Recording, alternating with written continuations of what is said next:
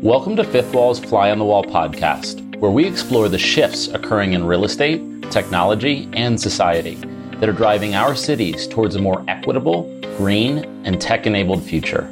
I'm your host, Brendan Wallace. This episode picks up during a three-part series with Andy Cohen, co-CEO of the innovative leading design firm Gensler. In today's episode, and part 3 of our conversation, Andy and I discuss the real estate industry's role in both public health and sustainability. Enjoy the episode. Just switching gears a little bit to something you brought up earlier, which is the impact that COVID has had on CO2 emissions, right? And you said you can see the mountains from LA. And that's a function of, decline in automobile use and decline in heavy industry. And so we're getting this preview of what the world could be like, right? And I think it's positive, but I'm curious how you think that the COVID crisis, which in some ways feels like, definitionally a collective action problem for cities, for states, for countries, for states, for cities, and even down to real estate owners, meaning you have to build protocols that work together and in concert with one another. And there's a lot of corollaries there to what we're struggling with around sustainability. And how the real estate industry in particular is, one of the most culpable industries in climate change, hasn't been able to act together. Do you think that because of this crisis, real estate owners have internalized a higher level of public responsibility, both with respect to public health, but also with respect to their role and the hand they have to play in sustainability and climate change and decarbonization? Do you think that we'll see more of that on the other side of this? It's kind of a tenuous link, right? Because the two crises are different in terms of their time frames, right? A public health crisis has an expediency and an urgency to it that warrants action. And I think we've seen where that has played out well globally and where it has not played out so well. Whereas climate change is slow. It moves at a decade-long glacial pace. But yet it's just as profound and it's just as consequential. Do you think real estate owners will internalize that more? Well, it's important to put this in context in real estate because so many people think that the biggest producers of CO2 are industry or automobiles. But the number one producer by far are buildings. Buildings are the largest producer of CO2. My firm has put together what we call the Gensler Climate Challenge, which is in the next 10 years, all the buildings we design are CO2 neutral, that they're net zero. And it's really important because, our clients, and we're working with, this year we're working with over 10,000 clients around the globe. They want to attract the best and brightest, and they see the future being about climate change. It's important as a purpose to the millennials about climate change. It's important that they work in healthy buildings. And so we're seeing that being a big impetus for developers. And then we're seeing, the city zoning, state zoning codes massively changing right now. Where, as I said, our challenge is within 10 years, we're going to be going to neutrality. And if we don't, then we're going to be in deep yogurt around the world with climate change because buildings, again, give so much CO2 off that we have a responsibility to change that. And so, I see in the future that very near future, and I've been saying this in a lot of different talks, is that most of the buildings we're going to design 5 years from now will be net zero, meaning they don't take any energy off the grid, that they produce their own energy. That is not where we're at right now. And it's certainly not ubiquitous right now, but it's coming. The zoning codes are going to be changing radically from the states. So developers are going to be forced to do it. But as importantly is the market change. The market, that tenants are demanding the latest in technology, the latest in sustainability. They want to live in a sustainable, workplace of the future. They don't want to be, and part of that, by the way, and I'll relate it to COVID, is what we're seeing in buildings now is buildings with operable windows. Clearly, outside air is really important. HVAC systems that are healthy, that have special filters that filter out, issues that happen with health and wellness. So we're seeing buildings radically changing. Today, because of COVID, we're having to, we're looking at HVAC systems right now. We're looking at all the different systems in a building. To now for climate change, absolutely radical changes in the way we design buildings, and that goes to the systems for users. How people use the building, which is about 68% of the energy is in how people use the building. Electricity being the biggest one, and then it has to do with embodied energy. 32% is embodied energy, is the materials we select for buildings.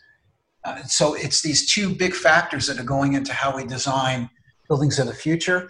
And we have this toolkit that is both passive systems, designing the correct solar shading for buildings as an example, to active systems like photovoltaic cells on buildings.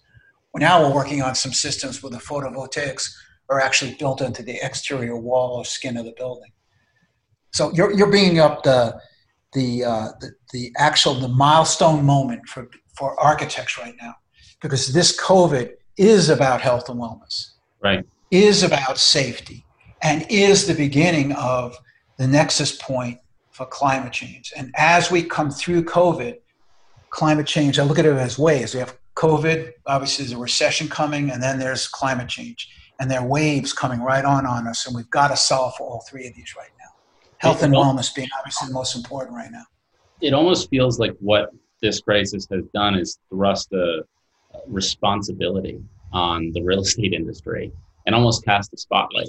You made a point about how profound the impact of real estate is on climate change. And most people are actually surprised by that. That's a counterintuitive point to many people. Most people think when you talk about climate change and they think about the culpable industries, they think about transportation and heavy manufacturing and mining. But the stats are real estate consumes 40% of all raw materials globally. I think it's 30% of all greenhouse gas emissions, and it's responsible for 30% of all energy consumption. It is the single most contributing industry. And I'm curious to get your perspective on what changed in the last 5 years, because you saw kind of three things happen at the same time. You saw a public discourse happening, right, where the focus on climate change became a universal issue. Greta Thunberg was Person of the Year, right, for Time Magazine. It became quite popular and quite globally just accepted as something that's table stakes for millennials. The second is it feels like capital markets, right, from Larry Fink's BlackRock letter where he focused on it to insurance companies or equity investors or debt investors saying we'll preferentially deploy capital to low or no carbon impact real estate owners. And then lastly, you saw it from the regulators. Like what happened in New York and Los Angeles is actually quite profound, where they set this just grand, really ambitious, really bold agenda, exactly as you said. We want to have carbon neutrality by 2030. I mean, that is a line in the sand, which is profound. Why did all that start to happen in the last 5 years? What was missing in the real estate industry and the public discourse that led to all that coming to the fore in the last 5 years? I really think it was an awakening.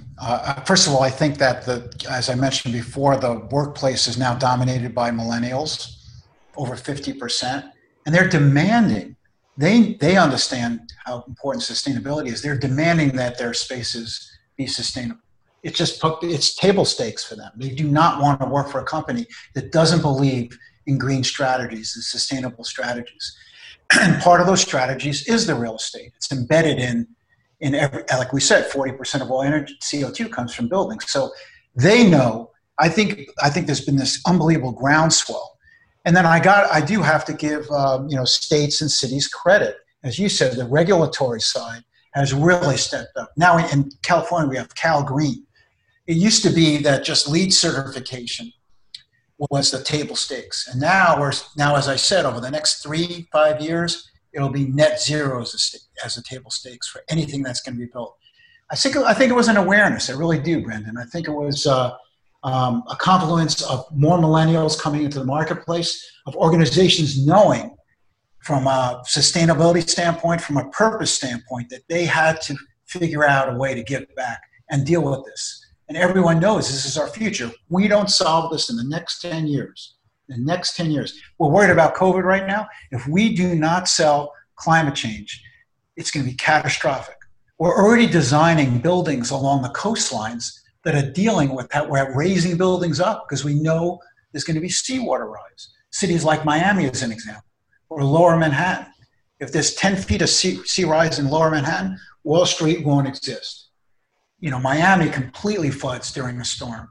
So we're already dealing with billions of dollars being spent. And in the next few years, there'll be trillions of dollars being spent on dealing with rising seawater and climate change. So I think everyone now realizes it's an imperative, a total imperative. It's so interesting. I was thinking of what you said earlier, where you said, I think, correct me if I get the stat wrong, but I think you said 80% of the world's GDP occurs in cities, and yet cities are 2% of the world's landmass. And I heard a comment, almost a rebuttal to what I just said to you about how there's this new imperative that real estate owners are going to have to embrace, their responsibility in climate action. And they said, well, it's a coastal thing, right? New York and Los Angeles were the first cities that did this. And I said, yeah, but there's a couple things that are different about real estate. One, unlike most industries where if the local laws change, you can move the business, you can't move a building, right? Good luck trying to move a building from New York to Texas because the laws are different. It just doesn't work that way. The second thing that was so interesting is that mayors tend to be green, right? So if you look at the landmass of, say, a red state, right, which typically is not the most green, and you looked at that state and you said, let me see all the voting outcomes, the last election by county, you'd see a lot of red, right, and then one blue dot, typically over the capital city. But then if you look at where all the real estate value is in that state, it's all concentrated in that blue dot. So it's almost like, because of this wave of urbanization, because of the immovability of buildings, there's been an acceleration of the focus on this from the public sector, because buildings are in jurisdictions where there's a millennial population, there's a lot of knowledge workers, there's people that genuinely care about this issue, for whom it's literally table stakes, as you said. And it's just thrust on owners that they have to embrace this change. So it's interesting to kind of contemplate that. This is not a political issue anymore. It's driven by the dynamics of real estate and urbanization. And also, frankly, we haven't talked about it yet, but there's ongoing operating costs. And as we move forward, the intensity of operating costs is going to continue to go up. So it's smart business too. And the payback on active and passive systems continues to decline. So it's just smart business. If you can get payback on a system within 2 to 5 years, it makes sense to make that initial investment. Right. It just makes sense, especially for projects like build-to-suits, where you're designing for tenants that are going to be there 10 years or longer. Then it really makes sense from an operating cost to do that. It really does. Andy, well, this has been just so interesting. I feel like we could talk for like another 3 hours. So I'm trying to be mindful of the time, but thank you so much. Just your insights are so interesting and just so kind of forward and futuristic that it's just fascinating to talk to you. So thank you for your time. Thanks so much, Brandon. And again, I commend you for asking the tough questions, asking the right questions, and reaching out to leaders in the real estate industry, and you're really getting underneath what the future looks like. Congratulations to you. Thank you. Yeah, it's a lot of responsibility that's thrust on all of us right now. So thank you again, Andy. All right. Thanks a million. Take care, Brandon. Thanks for listening to this episode of Fly on the Wall. All of these episodes and more are available on our YouTube channel. To learn more about Fifth Wall, visit our website at www.fifthwall.com.